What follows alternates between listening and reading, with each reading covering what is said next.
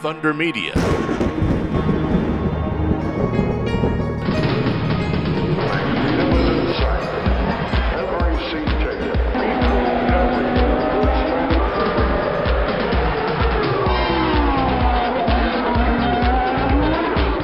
On Inside Motorsport today, we wrap up the Adelaide 500 and look back on the Supercar Championship. I hope you'll stay with us.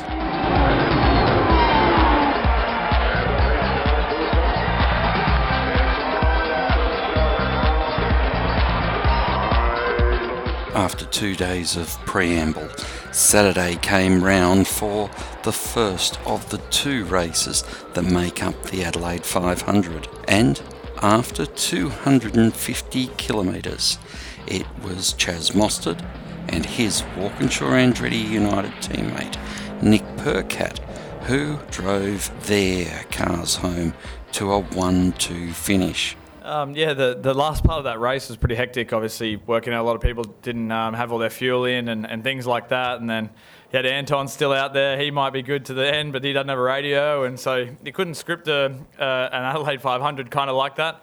And then obviously for Walkinshaw Andretti United to go 1-2, the old HRT team with its special livery, it'd be only way it would be better if it was on a Sunday. But look, you never take these for granted. It's pretty special, and it's special to share the podium with Nick. It's this year. It's been a little bit ups and downs for both of us. But yeah, for him to get a podium here for the team, 1-2, it's a fairy tale. And I'm sure it's a fairy tale for the Holden fans as well. Nick Percat has had a number of victories in his racing career, but coming from South Australia and being in a Walkinshaw Andretti United car in a livery that was the definition of the Holden racing team, the moment and history of that achievement was not lost on him. That's the coolest thing I've ever been involved in. That for me, watching this race as a young kid and being a tragic HRT fan, those last 4 or 5 laps, I was like, this is actually unbelievable. I've watched this as a fan, climbing a tree to see these kind of moments as a kid. So yeah, pretty surreal, amazing story for our team with those liveries, with what the Holden brand means to Ryan, Martine, everyone at WAU. It's very, very cool. And I guess what it means personally with my family.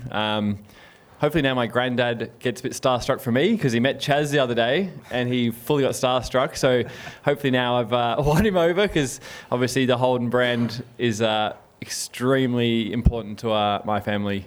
So with Saturday seeing the former Holden racing team taking all the spoils, on Sunday, it was the Red Bull Ampol racing team which had taken the moniker of the Holden racing team and continued that Holden tradition. Brock Feeney, a rookie driver to the team this year, managed on the last day of 2022's race season to pick up his first win in the main championship. Yeah, I felt pretty good out front, probably calmer than what I do when I'm normally in the pack. It's I could just focus on what I had to do and just focus on a lap time and trying to manage the gap behind. But for sure, I mean, that last stint, I was trying not to get ahead of myself and just trying to focus on pushing and keeping myself concentrated because it's pretty easy to get carried away. But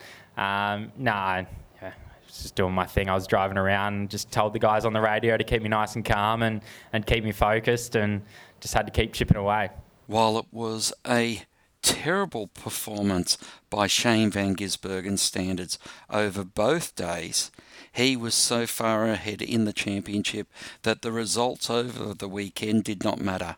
He was the victor of the 2022 Supercars Championship. Tried to take in the moments this year and enjoy them a lot more.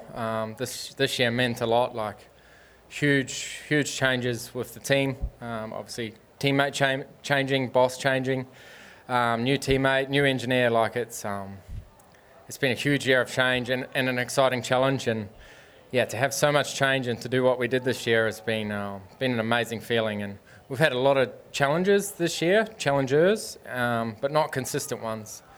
And that's, I think, been the difference, our consistency and just me turning up every weekend ready to do my best. And I've taken each weekend individually and just wanted to do my best at it and score as many points as possible. There's probably a couple of blemishes middle of the year.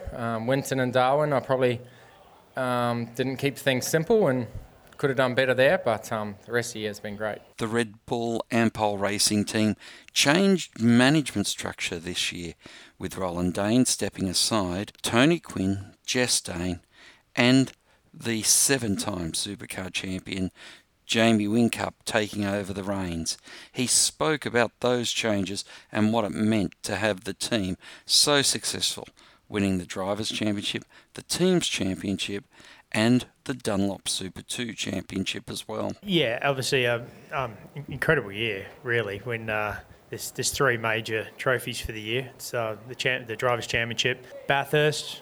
Some drivers will debate which one is bigger out of those 2, but then there's a close third, which is the Teams' Championship. So any year you can win those is an unbelievable year. But then we grabbed the Super 2. It's been unbelievable. The second tier of supercars, the Dunlop Super 2, also completed at the Adelaide 500, and that championship was going down to the wire. But it was dominated by the Triple Eight race engineering driver Declan Fraser, who became champion in emphatic style. 2 pole positions and 2 race wins to dominate the weekend.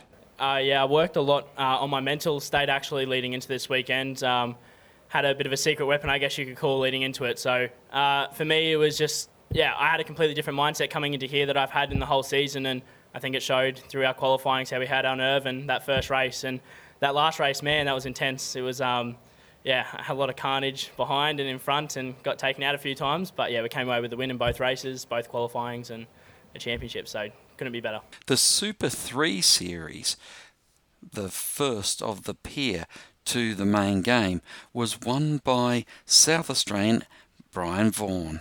He took the championship in the closing stages of the second race when Kai Allen, who had been leading the championship, found his way into the Turn 8 wall. Mum and Dad have made so much sacrifice over the years, and same with my sister as well. Coming back, 1 second.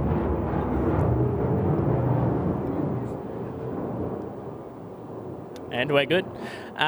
So Mum and Dad have made such a big sacrifice over the years, not only to ensure that I was here, but to ensure that I was racing at all. So to have them here this...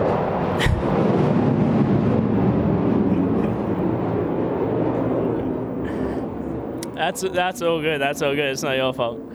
To have them here this weekend, it means the most. My nan obviously couldn't be here. She passed away last year, but she also made so many sacrifices to ensure that I went racing, from travelling all around Australia with my little turd 86 on the back of a trailer with Poppy. She was definitely with us today watching over us, and I'm just so grateful.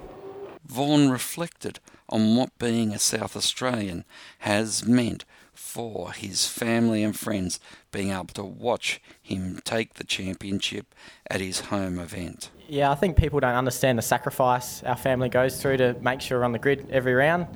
And all those supporters are here, a lot of Barossa Valley people, and just to do it in the home round and have Adelaide back is unreal. Couldn't do it in a better place. Supercars now closes the book on the Holden era, and as of next year will be running Chevrolet Camaros and Ford Mustangs head-to-head in what will be a massive change to the way the cars are built and operated from now on. The 2023 season starts in March at Newcastle for their first street race of the year. We hope you've enjoyed this look back at the supercars from Adelaide and their 2022 championships. Until next time round, keep smiling and bye for now. Inside Motorsport is produced by Thunder Media for the Community Radio Network.